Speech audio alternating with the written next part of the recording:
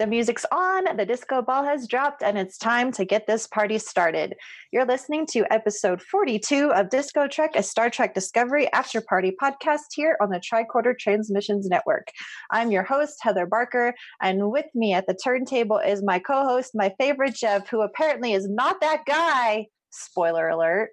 He is Jeff Hewlett. Hi, Jeff. Heather has flipped my cards for this week already. Apologies for my my muffled voice. I have a major allergy attack, so waiting for the meds to kick in. Those allergies came at you like all those little drones out of the Section 31 ship, I think. All the little bits of pollen and buds that are outside the house. I live surrounded by wood, so this is allergy central. I feel for you. For those who aren't familiar with Disco Trek, we're a community-based Star Trek discotheque of sorts, focusing on each episode of Star Trek Discovery as they air. Tonight, we're discussing the very last episode of Season 2. The title is still very appropriate. It is Such Sweet Sorrow, Part 2, certainly how I'm feeling tonight. With us to talk about the episode are two members of the Star Trek community. The first, I think he's been around before. We all out there on the interwebs within all these podcasts, we meet up. We go on others' podcasts. So welcome, Rick Tatro. Tell us a little bit about yourself and about your network. Well, thank you so much. It's great to be here. I am the founder and host of the Infinite Diversity Podcasting Network. Right now, we have 3 shows on the network. Starbase: The Next Generation, which is just a general all-around genre fiction podcast. Open the Iris, which is our Stargate SG-1 watch-through show. And Infinite Diversity, which I will be getting you, Heather, and hopefully you, Jeff, on very soon. To talk about where I interview people who have some tie to Star Trek, whether they're fans or worked on the show or something like that, who are doing things to bring light and diversity and wonderfulness into the world. I like that. I think that's the best. If you're going to do a Star Trek podcast, like that's pretty much the best kind of Star Trek podcast. So I'm super excited and look forward to popping onto your network. Our next guest, it's her first podcast ever, guys. We are so, so happy to have Jane here. Hi, Jane. Will you tell us a little bit about yourself? Sure. Well, we met via Twitter, where I am Jane NX01 on Twitter, which indicates that Enterprise up till now has been my favorite Star Trek series. I have been watching Star Trek since I first saw Devil in the Dark in 1969. My favorite episode. Yes, and I was so scared. I was 4. I hid behind the couch, so it was quite the introduction to the franchise for me. But I've been a Trekkie ever since, and I'm really excited to be watching Star Trek now because it's the first time since Next Generation that I've been able to watch it in real time with other fans. So it's pretty exciting. And this is pretty advanced considering we used Usenet back in the TNG days. And it was a little bit clunkier, but there was still a good community, good active community. So anyway, thanks for having me. And here I am. Well, we are so excited to have you here. We love being the podcast gateway, or the gateway podcast, I guess it would be. We find that once you start podcasting, you never stop. So that just means that we'll have you on again in the future sometime, I'm sure. Okay, if I don't make a fool of myself, we'll see how it goes. We're all making fools of ourselves while simultaneously not making fools of ourselves. So I do it every week. We're going to hop into our discussion of the episode in just a minute. First, we have some announcements. They are not the same as always. I'm not going to go into how the show functions because Jeff and I are actually going to take a bit of a break. We've not quite determined the extent of the break. We don't know if we're going to we're not going to completely disappear because there are some supplemental episodes that will come out. However, we may do some sporadic episodes. I think both Jeff and I have a lot going on in our personal lives, as well as prepping for STLV and all the fun parties. So just hang in there. Keep following us on Twitter and Facebook, and keep an eye out in case you see a tweet pop up encouraging you to be on the show. But we won't be doing this weekly. So just be aware of that. However, we still do have a Patreon and we would still love your support. So Jeff, will you tell us a little bit about that?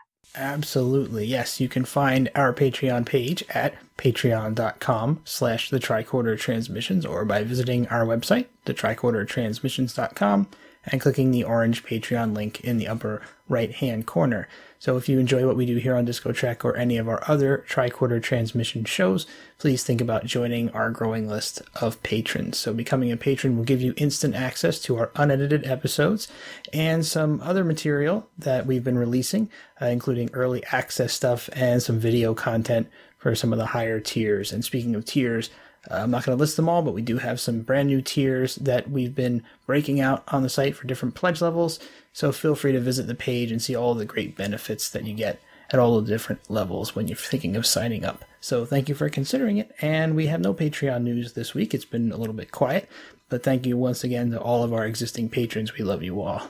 Yes, we do. Always happy to watch our Tricorder tribe grow, especially as our network does. Keep an eye out. We have a new podcast that will be dropping fairly soon. That is Faraday, and that is the Gaming Play podcast. So keep an eye out. Now, all right. I don't even know where to start here. Spoiler alert. I don't know, like if you haven't watched the episode, stop right now. There will be spoilers abound. So go watch the episode, then come back and listen. The show is segmented into 3 parts. We have Drop the Record, which is our opening remarks and reactions. Play a New Track is where we explore what we learned that's new about the universe and Discovery. And Spin It Again is our look back at standout moments, characters, scenes, themes, anything you feel is worth a little extra attention. Oh my gosh. I can't even with this episode. I can't even with this season. I watched this episode and I told my partner, like, as I was bawling, I have to do a podcast about this. Like, how am I going to get through a show without crying? And I think I'm going to be able to do it. But I watched the episode. I only got to watch it twice, which I'm kind of sad about. But even the second time, I cried. So I am so excited to hear what you have to say. Rick, what did you think about this season finale? I think I'm going to be that guy this time. Oh, no! Oh, no. I think it was a beautiful execution of a deeply flawed script. There was so much great in this episode. And yes, I shed a tear or two myself, but I had some serious problems with the main peril and also with the way they took out a character who I very much liked and was very disappointed in her departure because it was kind of silly. But overall, I loved it. I've watched it 2.5 times. It's certainly better than season 1's finale. Yeah. And I don't think, everybody did their jobs great. It's just, I don't know what it is. The writers are so good at doing such a great job all season, and then they just can't seem to stick the landing at the end. And I'm still aboard. I'm still looking forward to season 3. I'm glad where it's going, and I'm sure we'll get to that later. But it left me a little flat. Well, I'm going to come back and ask you specifically about those things. Yeah. But first, I want to hear from everybody else. So, Jane, what did you think? Oh my gosh. It was almost overwhelming. Well, it wasn't even almost overwhelming. It was just so overwhelming. The entire episode to me, I was crying both times during a good portion of it, like serious full-on sobbing. It was pretty ugly. And for me, it moves so fast sometimes and I think this is a function of there only being 14 episodes per season, that I sometimes feel like we're just barreling through everything so fast. And I want to slow down a little bit and get to know what's going on a little more than, the short treks are great. They give us a little bit of background, but I almost need a little more than that. Overall, though, I thought the episode was great. The death that we're speaking of was very upsetting to me because I kind of had an attachment to her as another middle-aged lady. I was really happy to see a middle-aged lady up there being a boss. It was great. I can't wait till the next one. And there were some moments that just literally took my breath away. That scene where Discovery's following Michael into the wormhole. Yeah. Oh my gosh, like that was just an astounding shot. So it was. I mean, it's great. Can't wait for more, but I need a break. Yeah, and so It's almost too much sometimes. Jeff can vouch for my very real quote of of I need a break. Like I do. We all do. Yeah, it has. I last season also felt like a lot of the episodes there was just a lot going on. And I still enjoyed last season. I definitely feel that these 2 seasons were very different. And I liked this season a lot more. But yeah, like I definitely feel that Star Trek Discovery plays a lot more like a movie now. And a lot of that involves the action. And there were even parts where some of the action, like for me, the scenes where they were kind of revisiting all the Red Angel signals, like that I didn't really need all that. But when I watched it the second time, I was like, okay, the fact that this keeps popping in is kind of helping move the other stuff along. There were some episodes where I had I think Oval for Charon is one where it would go from super fast paced to just a couple characters talking. And so I had trouble like coming out of the crazy fast pace and going into something slow. And then I'd get bored and I'd want to go back to the action. And so in this episode, I didn't feel that way at all because it was just go, go, go. There were a couple quiet moments. But for me, they didn't take away. But Jeff, what about you? Well, good news. As you said, Mr. Negative has been sent 930 years in the future. So he is not here today. Seriously, I thought this was a great season ender. Something that Rick had said, especially in comparison to the season 1 season finale, that kind of left me feeling like, ugh. But I felt like this did wrap up a lot of loose ends that were out there, gave us at least some satisfaction on quite a few of them, and it leaves us with a lot of things to speculate about for season 3. It also frees Discovery from the current canon and timeline, and will hopefully allow for more exploration and kind of more of a free-form season next season, maybe not necessarily tied to a certain arc, but we'll see how that goes. And I'm very curious as to what the newly quote-unquote fixed timeline will look like in the future. I'm imagining all the life on all those planets just popping back up after Burnham and Discovery went through and saved the future.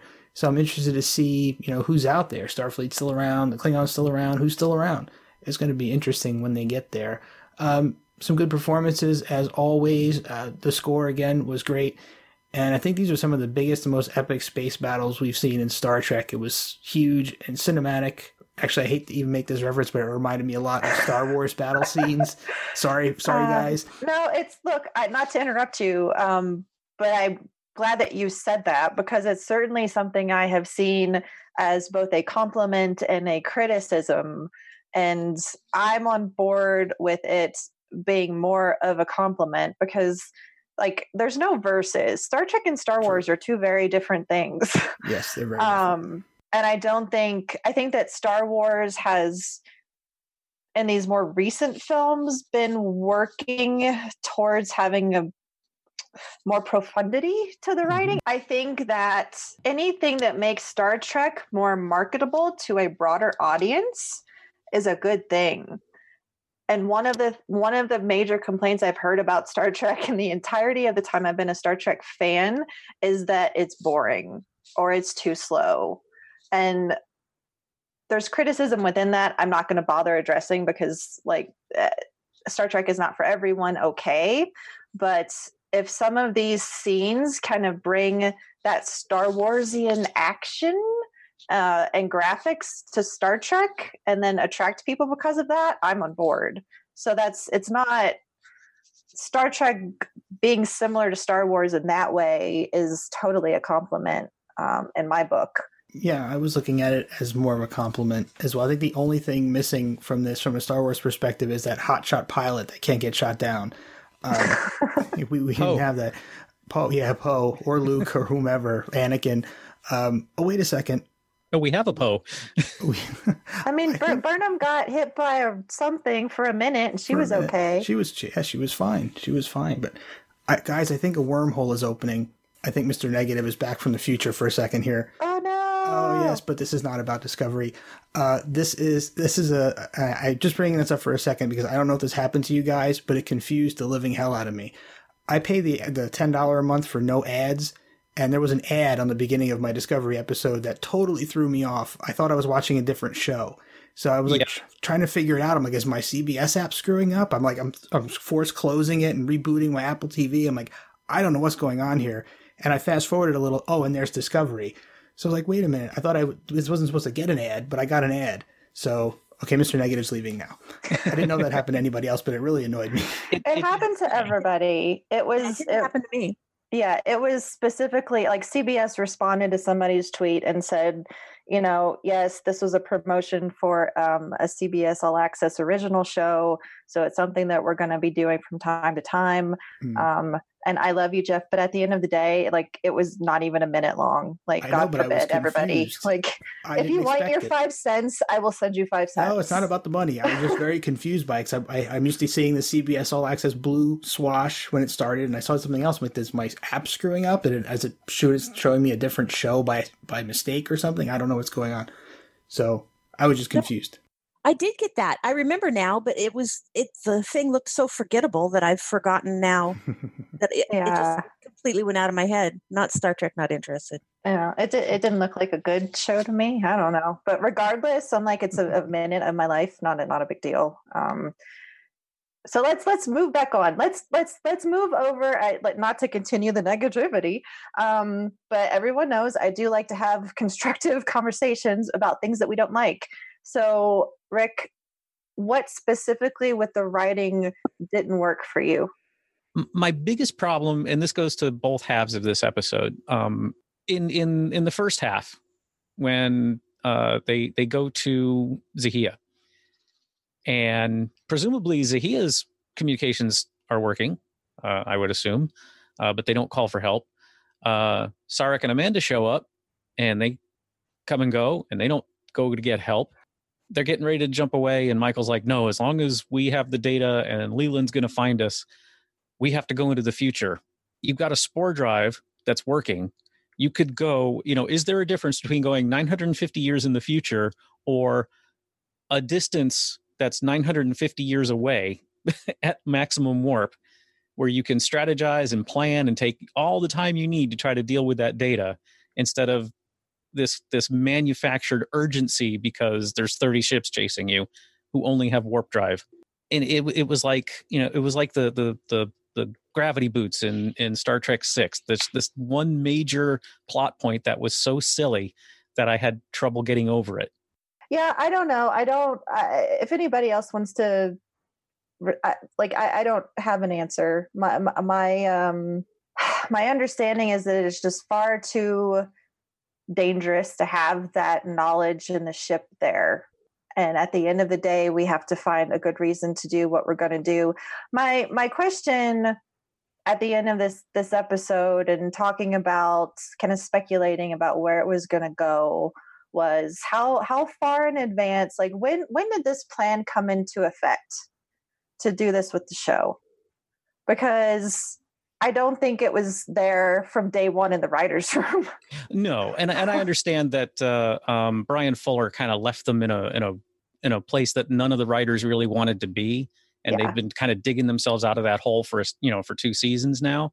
Yeah. I just I don't even know what all they had to do was like maybe knock the spore drive out, and then it would have been just okay, our only other option is to go through time because we can't get away, we can't jump to Andromeda where they can't possibly reach us. Star Trek has done that to me a lot of times, like when in Star Trek Generations where, they separate the ship and then the star drive section explodes because the core breaches, but there's not even an attempt to eject the core because maybe the movie writers didn't know that could be done. One line, I can't eject the core, and it would have been fine, but it just kept staring at me in the face like, why didn't you do that? So, I mean, they felt that Control had evolved to the point that it was going to find them no matter what.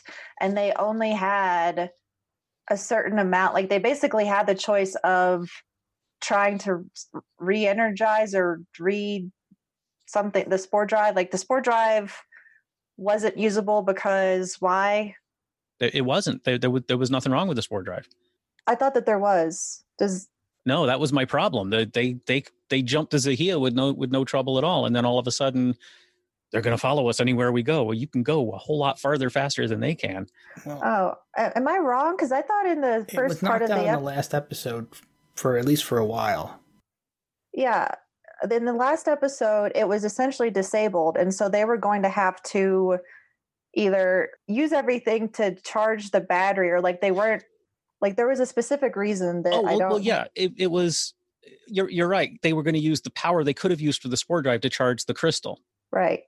So I think that in that case, if they had jumped, then they might have been stuck in dead. Like, regardless of how far it was, they would have been kind of stuck in dead water for a while with the possibility of Control finding them. Like, I think we're supposed to assume that Control is going to come after them regardless. It's going to outsmart them. It's going to know all of their moves. And so there's no real way of escape. And so then that leaves them with that choice. Like, we need to go now.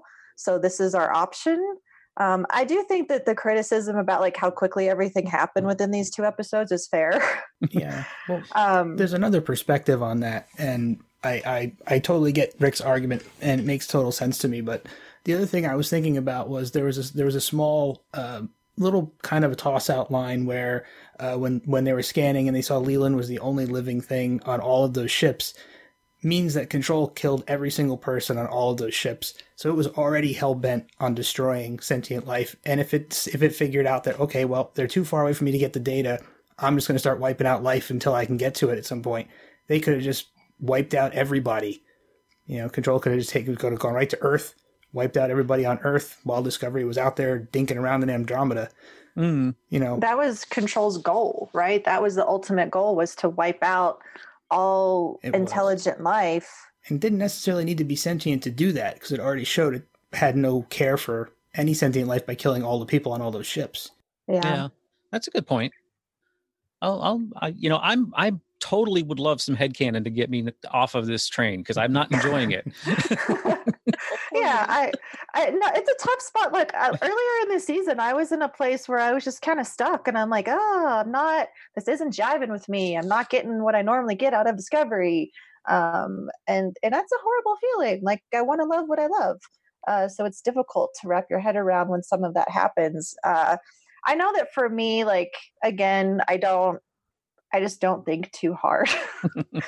And some of the criticisms with this episode, and it might have played into Cornwell's death, with that also being a little too easy. Like, that was the only option. So there was some criticism of like, why didn't they beam her out? Mm-hmm. And why didn't they use one of the little Wall-E robots to pull the lever?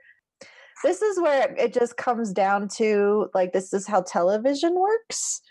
And I don't know what Jane Brooks' future is. She is a working actress, so she does have other commitments. And I don't know if she's on her way to do something else, or if the show just said, okay, let's do this way. I know that from my perspective, I have loved that character. I have admired her for her ability to call people on their BS. That is a quality that I admire. For some reason, she intimidates the heck out of a lot of viewers. I love her. I think she's great. I adored her. I'm very sad that she was the one they picked to kill. Yeah, and anytime I post about her on Twitter, like, there's all these this weird pushback. So I think probably because she calls people out on their BS, some people don't like that. But the point for me is that I have deeply admired her. She's not been like a favorite of mine. But when that happened, and of course, like, we knew the minute that she saw the lever to pull, like, we knew what was going to happen. I cried so much. Like, I just didn't expect it. And it was like, in that moment, I started to realize like how much she actually has meant to me, whether I was cognizant of it or not. And I felt like if they were going to pick a character to kill off, the way that they did that, and her making that choice to sacrifice herself, and telling Pike, whatever your future holds, you've got this, basically, like, you can handle it. So like, even in that moment, just being giving someone else confidence in their future. I thought she died a very honorable death in saving the Enterprise and saving all of the crew, this crew that we have grown. Like, a lot of women I know have loved Number One forever. I think everyone out there loves Spock, and now Pike has like the biggest following of any Star Trek captain I've seen. But the fact that now I know that this amazing woman saved all of that makes her even more legendary. Oh no, then I won't ask you, Jane. I was like, I don't know.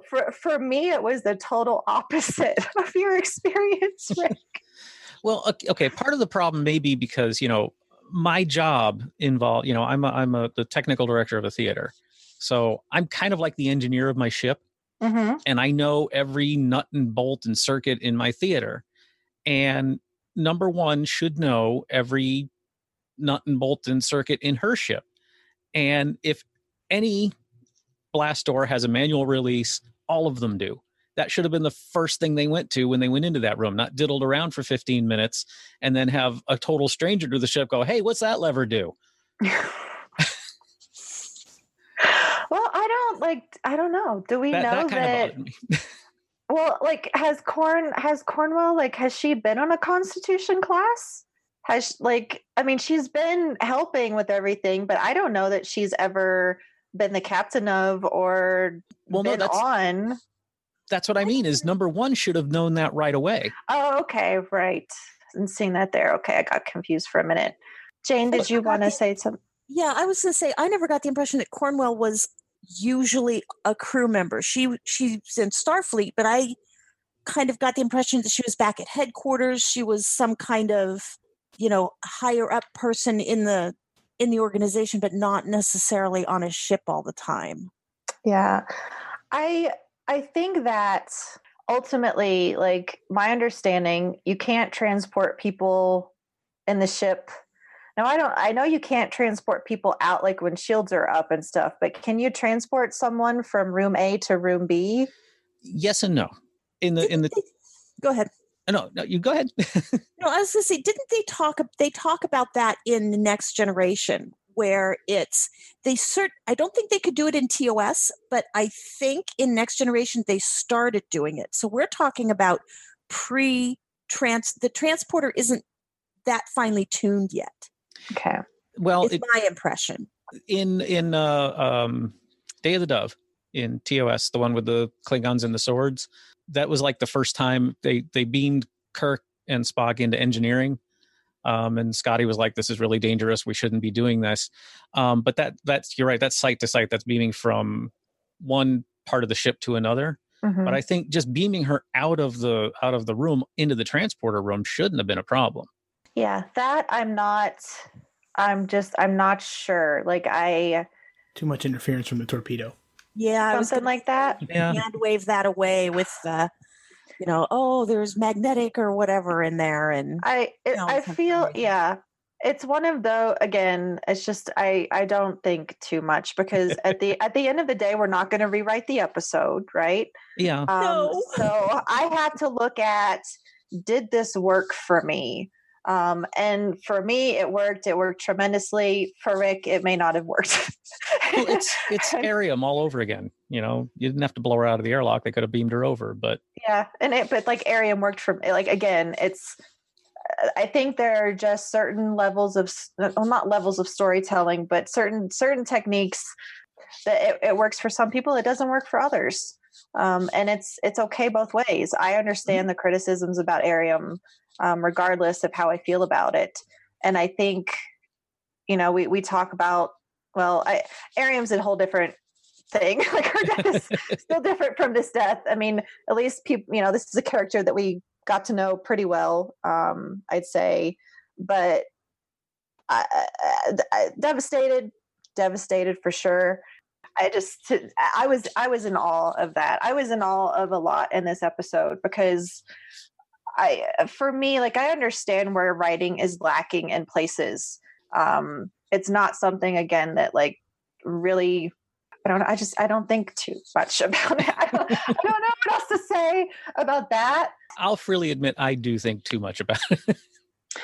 Yeah, well, and it's that's not a bad thing. It's just, for me, if I start thinking about something to the point where it's making me really dislike a thing, then why am I punishing myself? I enjoyed it to begin with, so I don't want to teach myself to dislike something that I originally liked, unless someone else is showing me a perspective that says, well, you may not have seen this.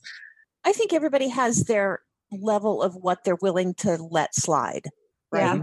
Yeah. And a lot of that writing stuff I'm willing to let slide because I enjoy the space stuff, I enjoy the Star Trek universe, I enjoy the characters and the ensemble and everything. And a lot of times, really, Sarek and Amanda, you're absolutely right. They could have taken a message back. I'm like, why didn't I think of that during the episode? But they absolutely could have. I'll let it slide. I'm enjoying the episode enough that I'm not going to let it bother me. Yeah. But everybody has a different level of what they're going to not let bother them. Well, totally. And like, at the end of the day, like, I thought about what are my criticisms of this episode that I loved so much. Like, even the little robot guys, like the Wally dudes, they kind of came out of nowhere. And I was like, what? Okay. But they didn't do anything to take away from my enjoyment. I just thought, oh, that's interesting. They were kind of goofy, but kind of fun. Yeah, like that. Yeah. My partner was like, "Oh, that's fun," and I was like, "Okay, yay!" But there, the things for me, like, I think Control was mitigated too easily. Like, I kind of thought that Control would be more than just the one person, just in Leland. But that is what worked to serve the story. So okay. Maybe that's how the Borg learned their lesson, Heather. Oh, no. Like, the only other minor thing is I wanted, like, what happened with the Kelpians in the Ba'ul? Yeah. What was going on there? Where were the Ba'ul? Did they just take their ships? Kelpians ate them all. I had headcanoned that into, when we last saw the Kelpians in Serana. Serana was wanting to work towards peace. And so I was like, well, maybe they got there, but the fact that there were no Ba'ul on the fighters kind of makes me wonder what exactly happened. And it would be great if we got a short trek, although I don't know that 15 minutes or less is going to do that justice. So I don't know if we'll ever find out that answer. So I did love seeing her again. I was really happy to see her again, but the Ba'ul are so physically different from the Kelpians. I was like, how is she fitting into that fighter? Because shouldn't their fighters be configured for the Ba'ul? For goo? Like, what? All right, whatever. Moving on. I love her. We're going to go with it. So, like, where was their pool of goo to sit in? Exactly. Yeah. There are questions there that I do wonder about. But at the end of the day, I was very caught up in, like, watching these two badass women come help the fight. Like, I did not, like, I expected we would see Poe. I never thought we'd see Serana. And the last time that we saw her, I was kind of left thinking, holy, like, how is she going to do this? She's such it sounds terrible to say, like, she's such a nice, calming, wants to work towards peace. And women like that could certainly be leaders as well. But it was like, how are they going to get there? And whoa, Serana's badass. She's just, it blew me away. And I feel bad for ever thinking, like, oh, she's so peaceful. How will she do this? Because she obviously showed me. Well, remember how Saru turned into a badass after he got rid of his ganglia. So that is very true. Now we're ganglia free. There's no more fear. So, I like this. I didn't even think about that. Yay, this is why I like to podcast, because you remind me of things I forget. All right, so let's move over to Play a New Track, where we talk about what we learned new. Jane, do you feel confident going first?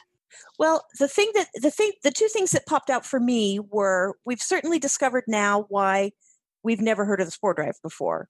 Because if they're going to take it off into the future and nobody's allowed to talk about it, okay, it's gone. That's why. So that's been fixed, and people can stop complaining about it. Thank you very much. They're still going to complain. I know people complain all the time. I just ignore it. And, I'm sorry, but Leland, at the end, he sounded like a Borg. Ooh. His voice was very Borgy. And correct me if I'm wrong. Don't correct me because I'm not wrong. I think, I honestly think that we've hit the origin of the Borg now. We will see. I mean, we definitely talked about that a couple of, the 2 episodes ago? I don't know. When it was the hot speculation of the week, we for sure did. I don't know. It was his voice that convinced me, because I kind of was like, hey, yeah, the Borg, we've done it to death. But when he talked, and when Gant, the guy who was a couple episodes ago, who was right, he sounded like a Borg too. And I was like, So that makes me very suspicious. It was the voice. I mean, not even nano things. It was the voice. We will see what happens. I think if we get that, it might come like in the Section 31 show. I don't know. I'm curious to see what happens for sure. I don't know. Rick, Jeff, either of you have an opinion? I just to no. You don't want the Borg. I'm in the camp of, if they do that, I will be very, very, very disappointed.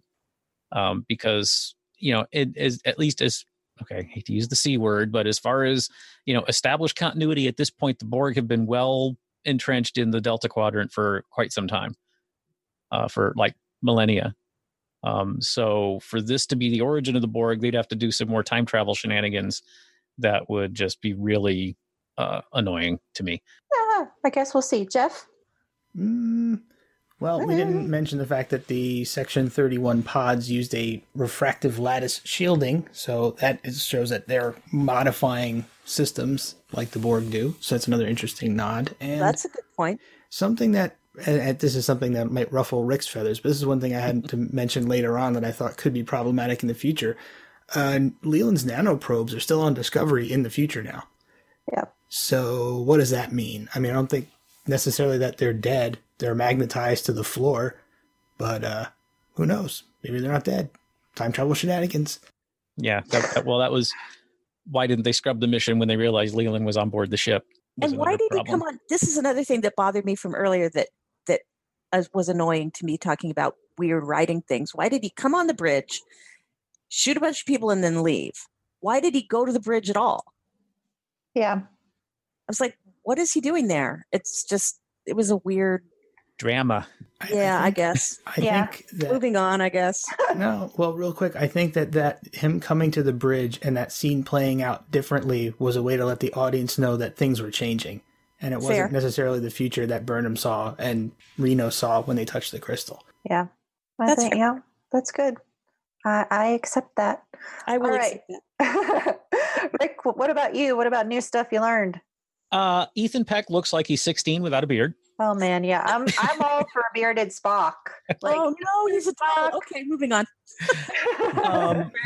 I think Nan and Giorgio make an awesome team, and I want them to get their own series. Heck yeah. Yum yum. I'm down. And I'm glad to see that Starfleet is still filling the walls and ceilings of their ships with rocks. I'm getting more excited about Section 31 show. I was thinking the vibe that Nan might be on it. I don't know, but as long as she stays around, I'm good, because I'm in love with her. She's very different, I think, from a lot of women characters that we've seen in Star Trek. I don't think we've seen anybody like her before. I know, like, her yum yum comment was a little confusing to some people. Like, I don't get why she made that comment there. That was weird. And that's just like her spicy personality, which I can be like that sometimes. And I just absolutely adore it. Like, she's the best. I don't know what to say. I'm really excited to see. Like, I assume she's back. I know there was some worry because when we left her, I think she was on the ground recovering from the fight. The last time I watched it, I tried to see if she was still moving when Leland and Georgiou ran out. Like you couldn't tell. I saw her move some, so I think Did you? Okay. I think she's gonna be fine. I don't know what the future will hold with the whole Section 31 thing. We can now assume that season 3, since Georgiou is in the future and Ash Tyler is now the head of section, or not the head of section. Is he the head of Section 31 or just the? No, he's in charge of it. Yeah. Okay. We're gonna get there. We're gonna get to this journey and see her end up where I assume she's gonna go back to this time. I don't know, guys. I don't know. And that's what I love about it, is I just have no clue. But I think Michelle Yeoh has just been great. I loved her this season, but I especially loved her in this episode because she is just, again, like, I don't know. I don't know enough about Section 31 to go into some big spiel about it. But I think that the whole Gray Line area and the, are they good? Are they bad? I'm looking forward to how this is going to be explored. And I'm excited that she's a catalyst. I was thinking today, like, there was a lot of talk about, like, is she a redeemable character? I think I did a Twitter poll about it or whatever. And then I was thinking about her as compared to, like, Kai Wynn. And, like, Kai Wynn was never portrayed in any way that was redeemable. No. So she was not a character that was ever out to be a redeemable character. And frankly, I don't know that Georgiou ever that will ever be the path. She is on the ship. She definitely helped them. She and Michael, despite the differences they've had, they are affectionate. Like Mike, she was included when Michael said she loved everybody last episode, but she is still a very dark, twisted person. She gives I don't know, I got like this little bit of horror vibe. And so I don't know what way the Section 31 show is going to go, but I'm really super excited because I hope we just get more from her. That's my spiel about that. I'll move on from that. Jeff, did you have stuff that you learned? Oh yes, Saru has joined the ranks of such prestigious aliens as Spock and General Chang, and being very well read in Earth literature.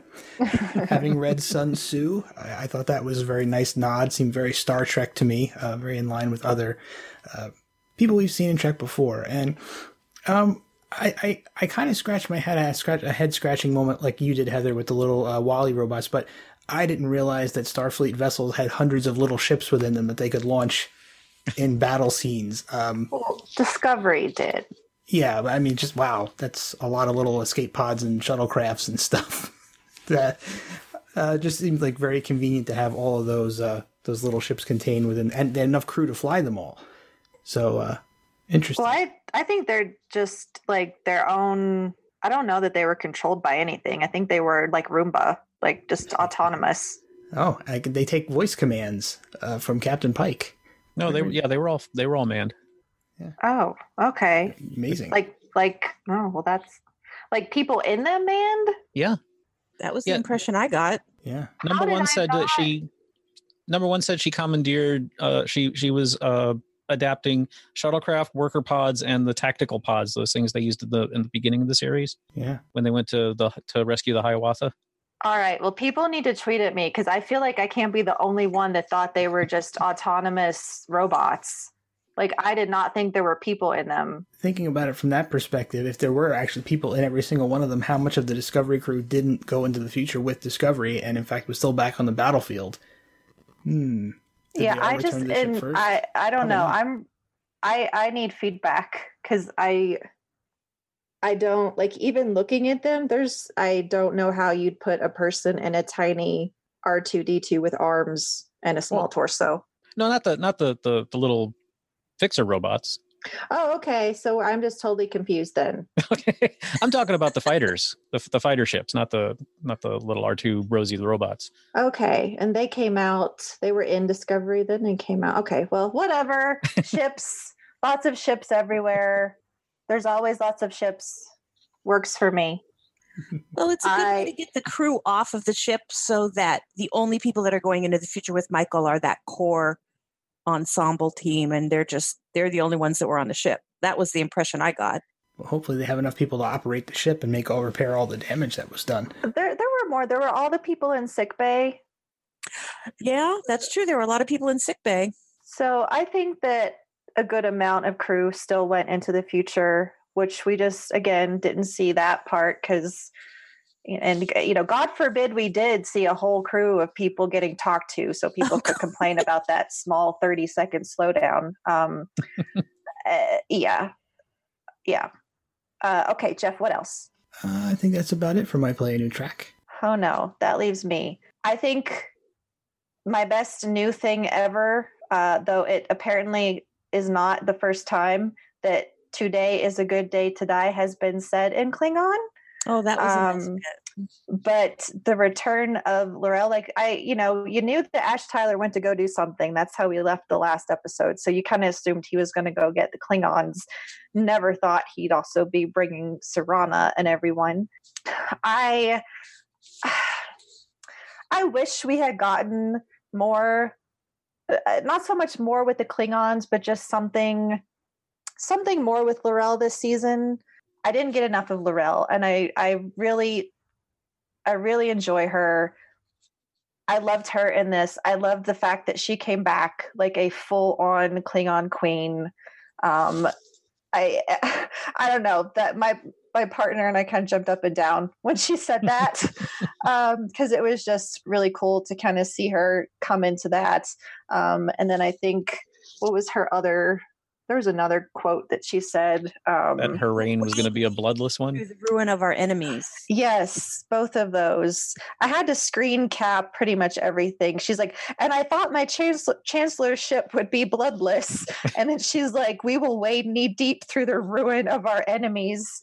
It was just super amazing to see her like really embody this amazing Klingon character, and then still sort of at the end when Discovery leaves, having her there with Ash Tyler and seeing like the sensitivity of it was, I don't know that it was so much that Tyler was staying behind for L'Rell, but that essentially, like, since he's going to be there for Section 31, well, I guess he didn't find out about that till after. So he's kind of back with the Klingons. And that is another kind of weird gray area that I saw mentioned on Twitter. Like, weren't the Klingons supposed to think he was dead? And now he's back having you, like, it would have been cool maybe to see him come back in however that happened. Yeah, but that would have killed the Gandalf riding over the hill with the Riders of Rohan moment. Yes. See, exactly.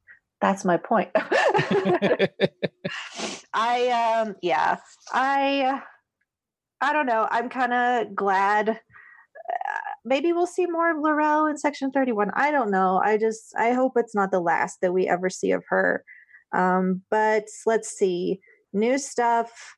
I kind of liked how they revealed all of when Burnham was going to jump through the wormhole and she couldn't get the coordinate set to jump to the future. And so everything kind of came together with how the signals worked. Yeah, that was nice. Yeah, I thought that was kind of a cool moment and like a cool way to bring it all together. And then I do think like one of my favorite things was seeing that wormhole open and seeing her go into the wormhole and then seeing the ship follow. Like, that is the coolest wormhole ever. I was kind of thinking about the wormhole in DS9 and like, oh, I like this one better. But other than that, I didn't have a lot of like new information standout moments. So let's just move on. Let's go to Spin It Again and talk about the really awesome stuff that deserves extra special attention. Rick, what do you have? What do you think is just super awesome? I've got some great stuff for this one. Yay. I came out of the gate being a poopy face, but now I've got some. Now I'll talk about the good stuff. D7s everywhere. Everyone can be happy now, right? Poe, I love her so much. I don't know if there's any way we'll see her again on anything, but she's just I along with the Non and Giorgio buddy cop series. I want a Poe and Jayla adventure movie. Ooh, Ooh, I'm down for that. Spock and Burnham in the shuttle bay when they did the salute and touched their hands together. Oh. I may have cried a little bit. I can't think about that too much. I appreciated that Spock's outfit has thumb holes. Like, those are the best. Spock's like, Gersha Phillips, woman, you deserve all the awards, because the way, like, the costumes in this season especially, they were phenomenal. So that I'm putting that out into the universe. Yeah, Spock and Giorgio, I love both of their outfits. I would cosplay both of those. And my last thing on Spin It Again, Spock's station at the end was, especially when he turned on the spinny thing. Yeah. Mm-hmm. That was a special moment. That was really nice. I really think that Leonard would be so proud. Oh, yeah. I think so, too. This has been my favorite, outside of the man himself, this has been my favorite iteration of Spock. Here. And that moment when, I'm going to start crying again, that moment when his uniform comes out of the replicator, and I'm going to cry, and you see the comm badge with the little sciences symbol on it. Yeah. Right, that it was Spock's comm badge. I can't even bear it. I'm getting all crying. It's okay. I'm happy if I'm not the only one that cries. Like, Heather is known for just crying on all her podcasts. I've done better this season, guys. So I'm, sorry about all the crying last season. Oh, I openly sobbed when they walked onto the Enterprise bridge in the first half of this episode.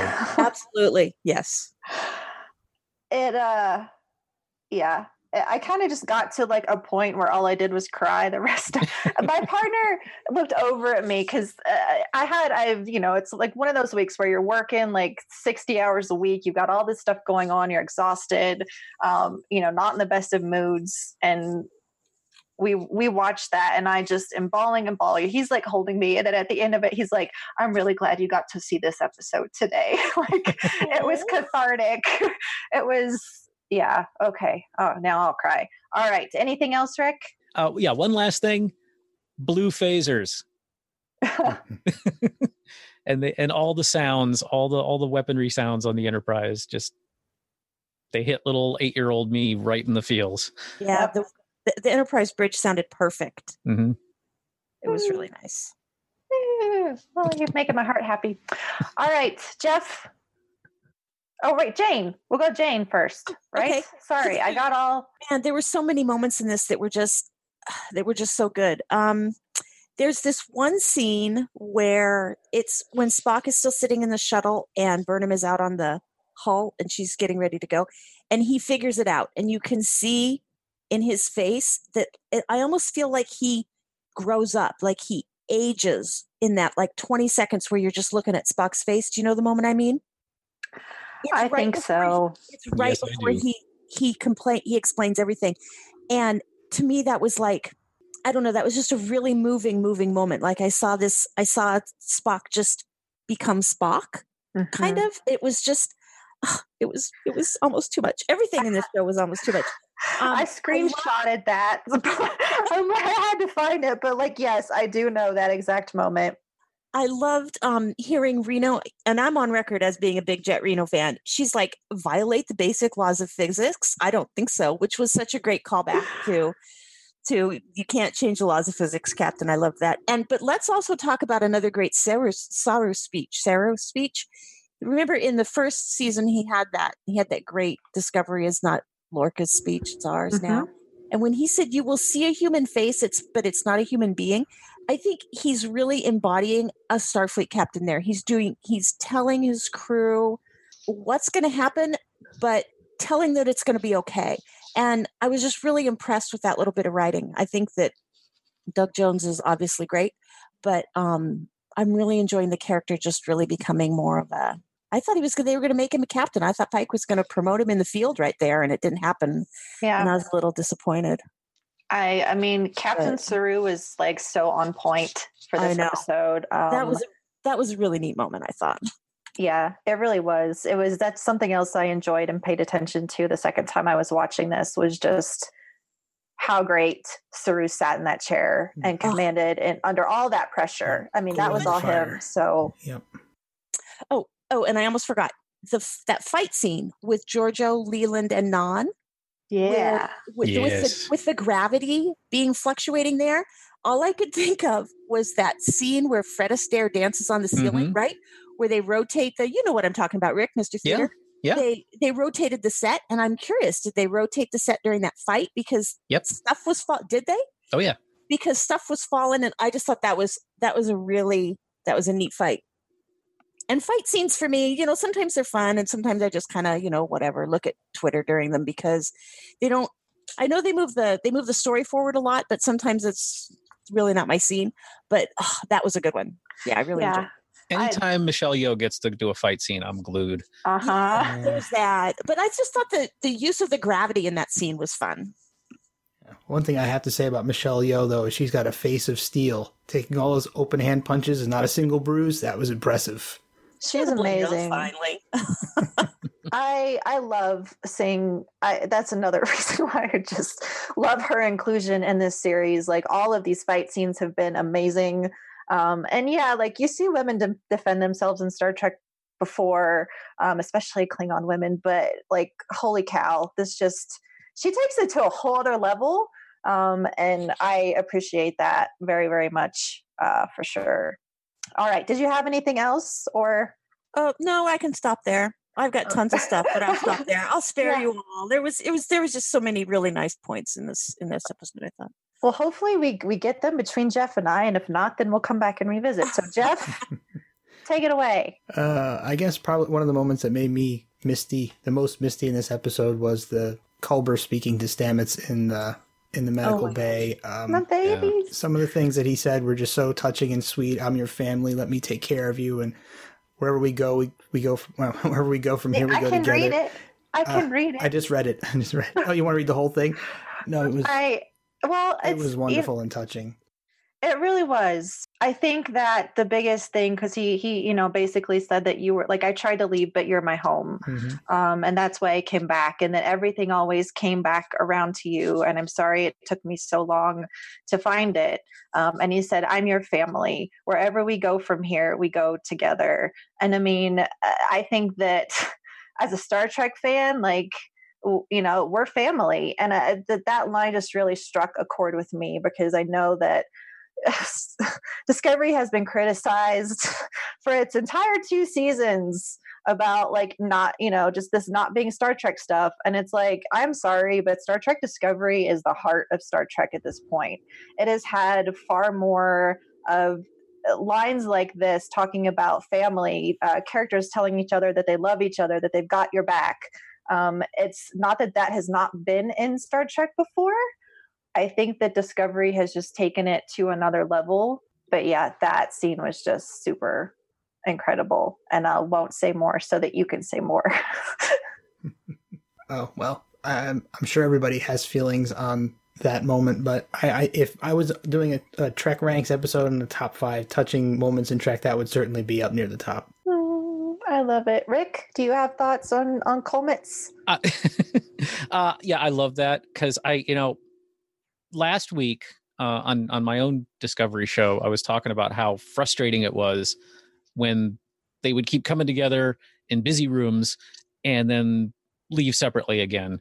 And on the one hand, from a storytelling point, it was good that they weren't taking the easy way. All of a sudden, everything's all better route, but it was very unsatisfying emotionally. And this was just perfect because, one, Stamets couldn't talk and mess it up. So Culber actually got to talk. Because I'm positive when he came to him in engineering in the first half, he was coming in to try to reconcile, and Stamets didn't let him do it. Yep. So it didn't feel forced. It didn't feel like, all right, let's just get this over with so we can move on and people will stop yelling at us.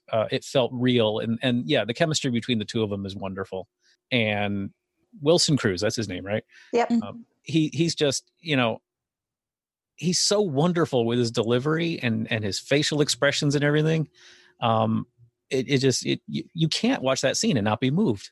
Yep. I bawled. Jane, what did you think?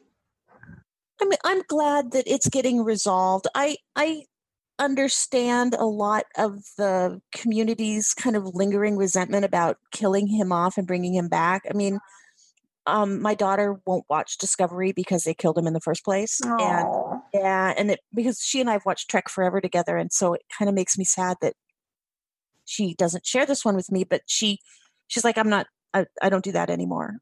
When they kill off gay people, I don't watch it, and yeah, I'm yep, totally fair, right? yep, it And is. so I'm happy that it's getting resolved, but I'm still a little pissed off about it because they wrecked it, right for me and my daughter, Yeah. for me to be able to share that with her. And so I'm still a little resentful. I want them to get back together, and I absolutely love Stamets. I love him. My friends and I, we all have this headcanon that he's like my great great great grandson because our coloring is exactly the same, right? And so we always call him my grandbaby. It's a big joke, but I love them both. But I just want him to fix it so my daughter will come back. I hope that she does, and I think her reasons are valid, and I commend her for sticking to those beliefs. Yeah. I do think that even the last episode, I was really upset. I was like, they cannot leave this without bringing them back together, because we were kind of promised immediately when he was killed that this is not the end. This is going to be an epic love story, basically. And so I've been waiting for this epic love story. And I I take all criticism and celebration from the LGBTQ plus community, because the issue of the trope and of making, killing off gay characters or making them tragic is a real thing. And so it definitely is very, very difficult. I think that there was more here. And my only complaint about this is that we didn't get a more in-depth understanding of what they were going through, only because dealing with traumas like that, for both of them, I think that would have been really insightful and helpful for people that haven't experienced that might have people in their lives. Like, of course, nobody in this timeline and in our time is going to go into the mycelial network and disappear, Right. but with the metaphor there, it still could have been really helpful for people in real life that are dealing with things like that. However, for me, again, even when we have these big issues and things that have touched me personally that I struggle with, it comes down to the execution. And it wasn't necessarily this didn't wrap up for me like this big epic love story. That's not quite what I got. Mm-hmm. But what I got was absolutely a very powerful love story. And it was done so well. And again, all accommodations. We got so much from Anthony Rapp in the first season. We got so much. we got more. We still had him this season, but we got more of Culber's side in this season. And what both of them have brought to those characters really, really pushes it beyond just being something that was a trope for me. And I don't speak for the entire queer community out there. This is just my own personal experience. And so I hope that in time, maybe your daughter will get to a place where you could even say that's not quite what, yeah. It made me sad. And I mean, the whole him dying in the first place was sad, but then I had this kind of extra level of, wow, you've kind of wrecked a fun thing for me, and in addition, I don't think that they've dealt with Hugh's trauma at all. I mean, we got the scene with Cornwell, and that little isn't gonna cut it, I'm afraid. Yeah, it's not. And again, that's just one of, it just always comes back to 14 episodes versus 26 episodes. And the things we're not going to get. That's time for fanfic, my friends. Yes. Get out there, people, and write the stuffs. Or write your blogs, or write about how your own experiences with traumas have affected you and your relationships, and use this as a starting point to talk about those things, like the things that didn't get addressed in the show. If they relate to you, you have a voice and you can use that voice. So put that out there. I'm just really happy that our Space Boos are back together. And I sure as heck did make sure to slowly watch the scene on my phone and make sure that Stamets had a smile on his face at the end. Because my baby. It's like he was kind of out of it. So you're like, oh gosh, like is he okay with this? Like, and you can tell that he is also touched and moved by Culber's words, and that everything is, I think, going to be okay. And maybe in season 3, we're going to get more of this. Maybe we are going to get a little deeper of a look. I wouldn't doubt it. I definitely would love to see that. All right, Jeff, any more special commendations? A couple more emotional high points from this one. I think that the coming together of Starfleet, the Klingons, and the Kelpians was a big surprise to me, and I wasn't expecting it, but I had that nerdy welling up of emotion when I saw the other ships coming in. I'm like, oh, this is really cool. I just thought we got a long ways to go before the Klingons become a part of the Federation, but I like that little moment where, L'Rell is coming in to help save the future. I thought that was fantastic. Very triumphant moment for this episode. I also love the Enterprise crew and Ash Tyler sticking to their stories. And number one, once again, not using her real name. Her name's just number one. Yes. Because look, and I don't know if you guys noticed it or not, Jeff, I know you're not a social media person, so you may not have seen that in, I think 45, 48 minutes in, Captain Pike does call her Una. Where is that scene? I've been trying to find it because people have been saying that. I missed it. I even the second time through, I didn't see it. Even Memory Alpha says it's there. And I went back and I put on the subtitles and I still couldn't find it. So subtitles aren't picking it up right. Oh. But I have seen, because it didn't pick it up. I watched it on CBS All Access on my iPhone with closed captioning, and it did not pick it up. But I have seen screenshots. So I would just maybe Google it or search in Twitter, because I don't have the specific tweet I saw with the minute mark that it was at. However, I absolutely, but I watched the episode not being aware of that at all. So my only understanding was that she identified herself as number one. And look, it is all about that agency. And so we've had conversations on the show. We've had conversations in the representation of women. I just call it the women supplemental that I've been doing with a panel of women. And it's, when you have nicknames for characters, it just comes down to the agency of the character saying what their nickname is, especially if they're a marginalized person. And so not only did she say, I mean, she's number one, her delivery on that was it just was yeah, okay, I got it. That is all that I needed. So yeah, I'll talk more about number one in a minute. But Jeff, did you have anything else? A couple more quick emotional high points. Serana watching Discovery going through the wormhole was a sweet moment, and my inner nerd loved the Enterprise and space dock. That was a really nice my gosh, touch as yes, well. another sobbing moment, and much shorter than the motion picture. So thank you for that, Discovery. And one more thing that was a head scratcher for me was the fact that Spock said to Burnham that the time crystal showed her a possible future. So that meant it also showed Reno a possible future, but it showed Pike a definite future. That's because Pike took the crystal. Yeah, it seems so flimsy, though. I heard somebody compare the time crystals to Bajoran orbs, and that seemed to be an interesting parallel. I guess, but I mean, he didn't actually break the crystal off, did he? The Klingon broke the crystal off. The Klingon, no, but Tanavik did. Yeah. But he took, he was the one that came in to remove it, basically. I guess he can't carry the Grail across the threshold. No, I mean, they specifically told him, if you take this, that will be your future. If you don't want that future, don't take the crystal. I know, it just doesn't seem to really hold up well in my mind, but that's okay. Well, he actually touched it physically, didn't he? I mean, he held it in his hands. Didn't the other characters were just kind of in the room getting kind of some time crystal blowback was kind of. No, they touched it. Burnham put her hands. Yeah, bummer. but her. All right, well, yeah. Again, that's. And speaking of Pike and that whole time crystal thing, did he tell Cornwell? I kind of got the impression, right, when she's telling him, you don't think he had a conversation with her about that? Because she's like, whatever your future holds. I thought she's got to know that he had some kind of upsetting situation happen to him. Well, he was, anytime it came up, you better off not knowing, wink, wink. So.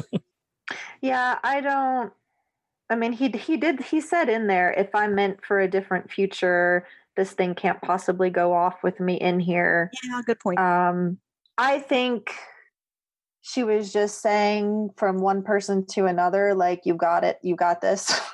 Like, you can, and I think that it also kind of just played into our own, like, the viewer's knowledge of what happens. So it kind of turns into a moment like that. I think it seemed purposely vague where you could kind of put either perspective on it. Cause I thought it really looked like she knew, but I was like, when did they have time to talk about it? Well, I mean, on that point, like, and Jeff, I assume that those are all of your, all of your mentions.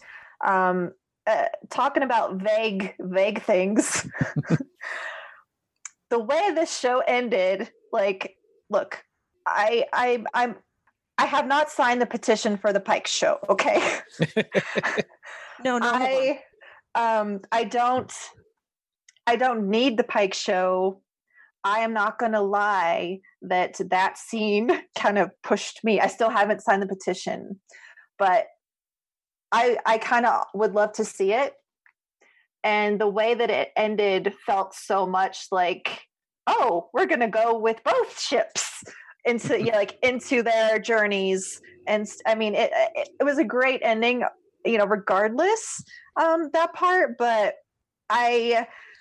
until I got like that much of number one, which it wasn't a lot of number one, but at least every time she was there, she just had this, like, I don't even know how to describe it.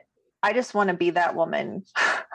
I want to be that confident, that self-assured, that calm, that ballsy. Like, she is just, she is totally what I have always expected number one to be. I just wish we had got to see more of her badassery. So, like, I'm down for the Captain Pike show that's actually Captain Una, Captain number one. And I, would have loved to see more of Spock. It definitely kind of gave me that feeling of like, yes, let's go. Like, let's boldly go. I don't know what's going to happen. I actually went on Twitter thinking, oh my God, like, did they have this show under their belt the whole time? And now they're going to announce it tomorrow, or they're going to announce it at Comic-Con, and it's still pretty vague. So Anson Mount was pretty definitive in saying that, at least as much as we can believe when anyone's talking in Hollywood, he has said that while he wouldn't be averse to such a thing, it's not in the works. Yeah. Which, I don't know. My general advice is don't get your hopes up. Yeah. However, I totally will still be in that boat of that's something that I think would have been great to see. For all that, I haven't criticized Pike. It's just been more of I don't want people to look back and say that I wish I'd gotten that show instead of Discovery. That hurts my heart a bit to think about that. And it certainly does play into the fact that it's another white male captain. Thank you. I'm just going to be clear about that. However, I will say this. If we were going to have a show with another white male captain, which I don't want, but if we were, I think that Pike sets a pretty great example of what a man should be.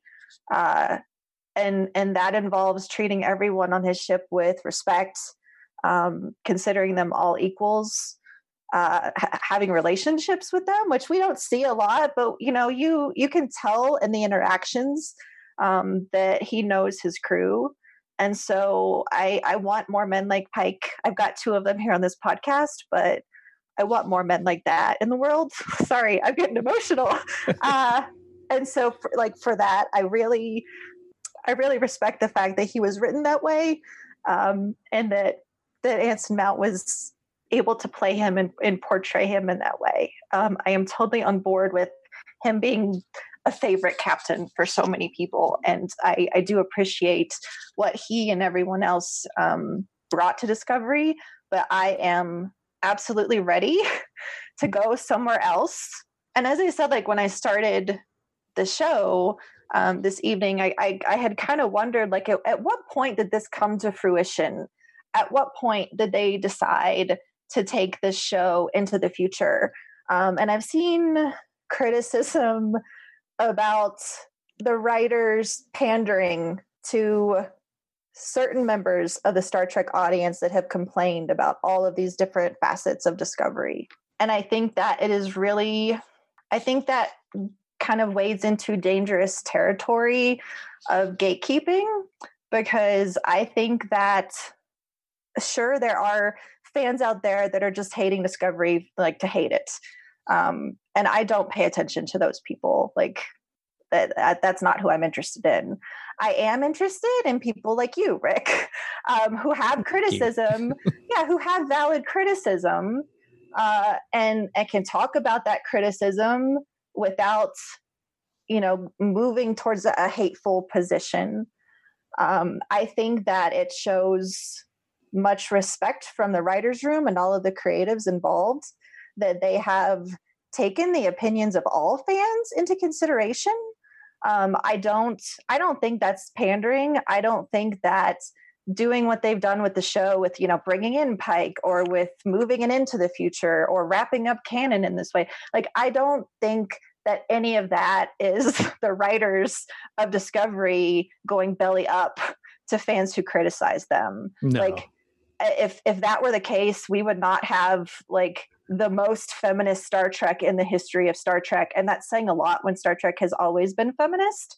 Mm-hmm. I think to me, this change, this reset that's not quite a reset, was a phenomenal decision. And I am so excited to go to a place where we don't have to listen to people pitch about canon. I think that, like, y'all, if canon may not be such a binding thing for me, I understand why it is for other people.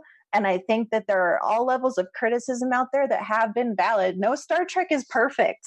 Like, at the end of the day, it is what it is, and it has this legacy, and it continues to survive because it does stick to continuity overall.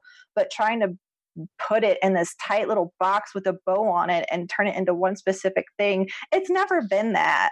Like, Star Trek has always been an evolution of many, many different people, not just one guy who's been dead for 20 years now. All commendations just go to everyone involved in this show.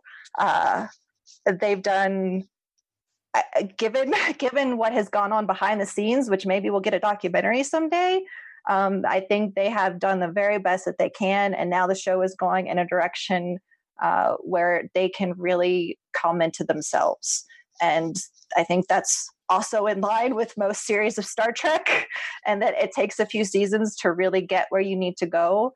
But speaking for myself, like, these have been the best first 2 seasons of Star Trek that I've ever watched. So I'm here. I agree. Yay. Going into the future is the good choice. The thing that's so interesting to me right now is that the first season and the second season they're so different, mm-hmm. that I'm extremely curious and impatient for season 3, because it's just been. When I said to my son at the beginning of season 2, I feel like season 1 was just a cold open for season 2. And now I'm like, well, now what are we going to get in another, how long is it going to be? Is it really going to be a year? Yeah, well, they're filming now. So they're filming now. They started filming this month. So I assume fall, maybe? Or beginning of next year. I'm not sure. I haven't seen the specific release dates. I don't know if anyone else has too long, no matter how long it is. Yeah. And Oh, what was I going to say? Now I'm forgetting. Yeah, I don't know. I'll come back to that, I guess. Any closing comments from Rick or Jeff there? Yeah, I would, I would like to put out the caveat that I love Discovery. I have loved it since the beginning, even when there's been stuff that I wasn't too thrilled with, which, like you said, no Star Trek is perfect. I don't particularly like City on the Edge of Forever. So there, I'm a heretic in a lot of ways. So. I can't stand DS9, so there you go. But Devil in the Dark is my favorite episode too. Mine too. But overall, Discovery has been amazing. I think the writers have done phenomenal work against incredible odds. This is the first Star Trek that has had to deal with the internet in any real way.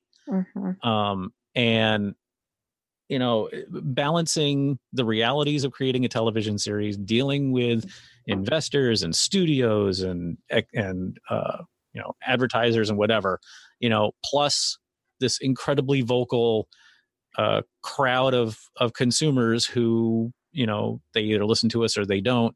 And then, we can't even always make up our minds about what we want for between one day and the next. I think Discovery's writers walk that line so well. And the cast, I have never seen a cast so dedicated to Star Trek in the history of Star Trek. From before the show even started, and when they were appearing at conventions and doing interviews and stuff, it was so clear that they worship at the same altar we do. And they get it. They all get it. Even when they get it in a way we don't necessarily understand, they get it. And I will follow this crew wherever they go. The worst episode of Discovery to me is better than the best episode of just about anything else. I love that. I won't say anything specific, but any of y'all that know me know what I'm talking about.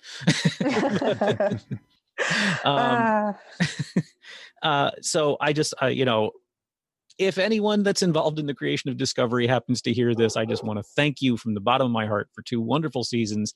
And I can't wait to see where we're going with the next one, because, we're tabula rasa now. They can do anything they want. And I'm really excited about that possibility. Jeff? Yeah, it's cool.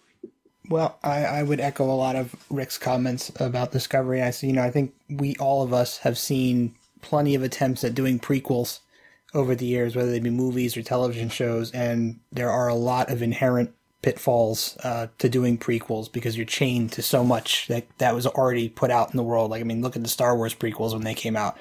There's a lot of difficult things. It probably would have been easier for them to just start in the future somewhere and just kind of have a blank slate, not be slaves to that. But I think it was a brave attempt, and I think they executed it as well as they could have. I know we all had our criticisms over the first 2 seasons, but overall, I think they handled it very well. And I'm glad that they're finally going to cast those chains off and start on some new adventures that don't necessarily have to play into, TOS and beyond.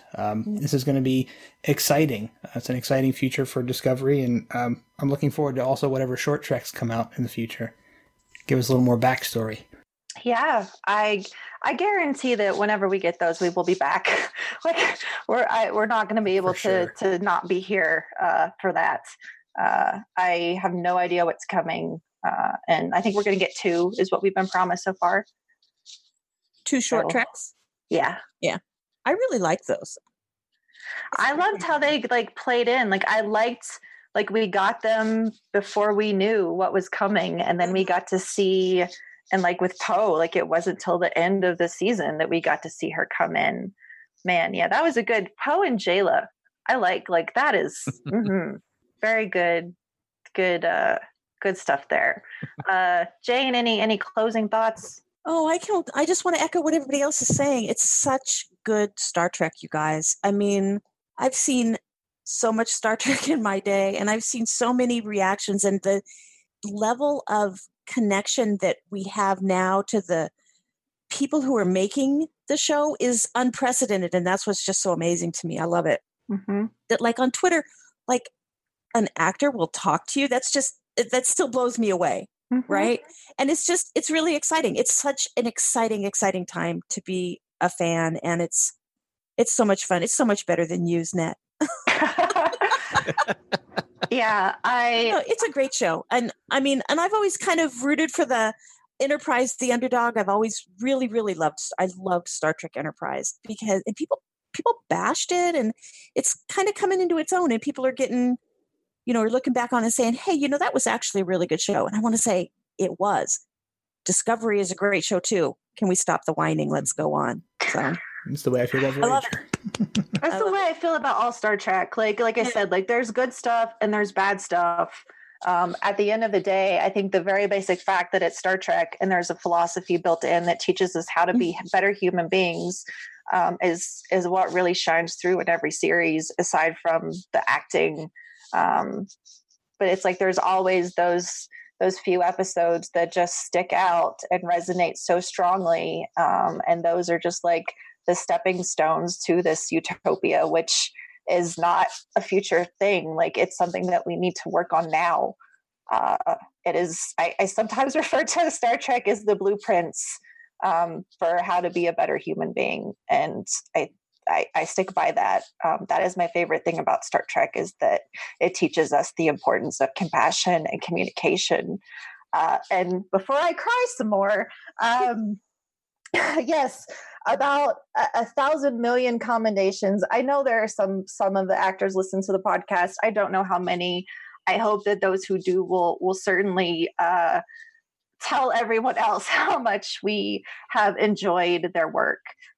It's hard work. And I can't even imagine doing that work while being on social media, just having that presence and dealing with the criticism, even for like people like Anthony, who's still having to defend himself as a victim of sexual assault, like having to balance that in your social media life, or just having to deal with some of the ridiculous comments that I see and that I get. Like, I can't imagine dealing with that, but then still turning around and being so kind to all of the fans and interacting with us, and then seeing other fans. Like one of the things I love the most about getting to experience this on social media is reading everyone's reactions, or seeing someone get super excited when an actor favorites their tweet or responds to them. Like, that just gives me life.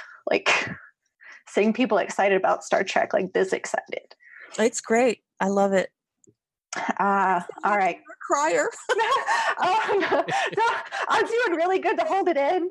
I'm gonna read this last quote because I think that it really just embodies the heart of Star Trek, and I think it can be interpreted in many ways. But this was Burnham talking to Spock before they parted ways, and she said, "There is a whole galaxy out there full of people who will reach for you. You have to let them. Find the person who seems farthest from you and reach for them. Let them guide you." And I think that specifically for Spock, that is something that he needed to hear. But I think that to viewers, that reaching out and listening to other people, I don't think that necessarily confines that to other nice people or other people who agree with you. I think that it is really important. By no means do I want to send a message that you must tolerate being bullied or harassed or being exposed to hate in any way.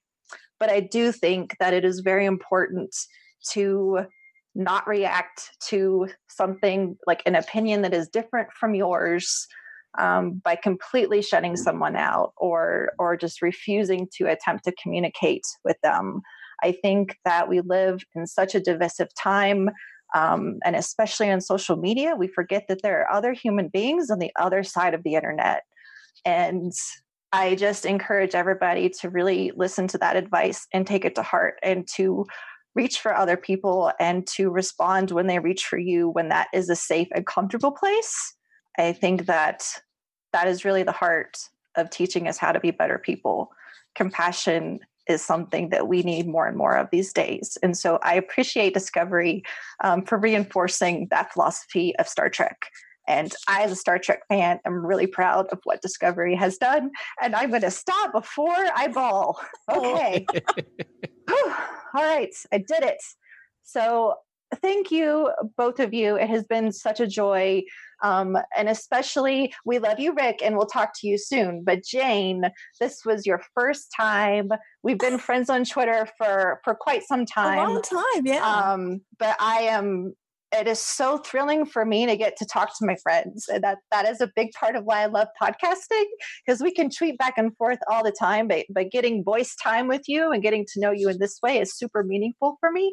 So I hope that you've had a good first podcasting experience. Well, I'm a very opinionated person, so I'm always happy to tell everybody what those opinions are. So yes, thank you for having me.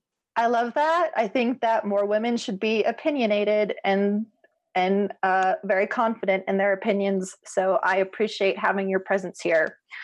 All right, let's go around the table and tell people where they can find us on social media. Jane, I'll start with you. You already told us once, but tell us again. I'm on Twitter. JaneNX01 is me on Twitter. If you see that handle anywhere else, it's probably also me. My social media is pretty limited right now. I'm not on Facebook anymore. You can find me on the PlayStation Network if you want to play Anthem with me as Ecelia Archer, which is Captain Archer's wife in the alternate timeline. Oh my. Yes. So if you ever see her, that's me. That's really about it for me right now. I've cut back a lot.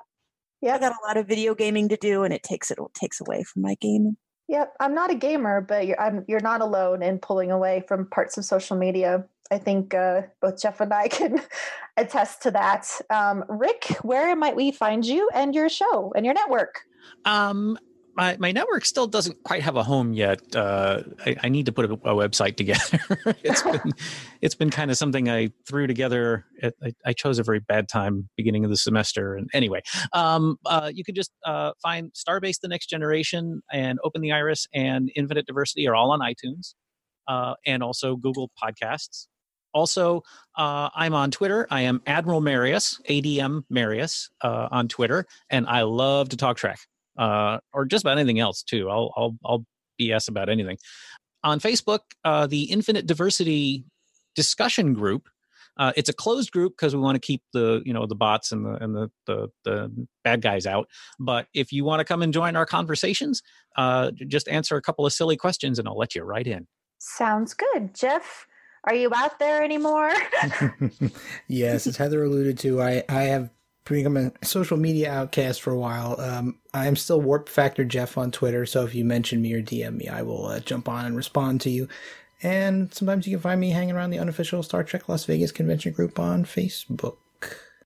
Yep, I highly encourage, if you are looking to attend STLV, the Star Trek Las Vegas convention this year, make sure to find us, the unofficial Star Trek Las Vegas convention group on Facebook. And also tune into Shore Leave, which probably pretty soon we'll start doing maybe some STLV prep type stuff. But if you cannot wait for that, then go ahead and check out STLV 101.thetricordertransmissions.com. And that's is a series that Jeff and I did with like all you need to know about the convention. But Marina and Jesse will be talking about other conventions since con season is starting. So make sure to give them a listen at Shore Leave. I am at LLA Posper on Twitter. Feel free to find me there. The show is at Disco_Trek on Twitter. We are just Disco Trek on Facebook, and then also the Tricorder Transmissions on Facebook. And then the tricordertransmissions.com. So do continue to follow us.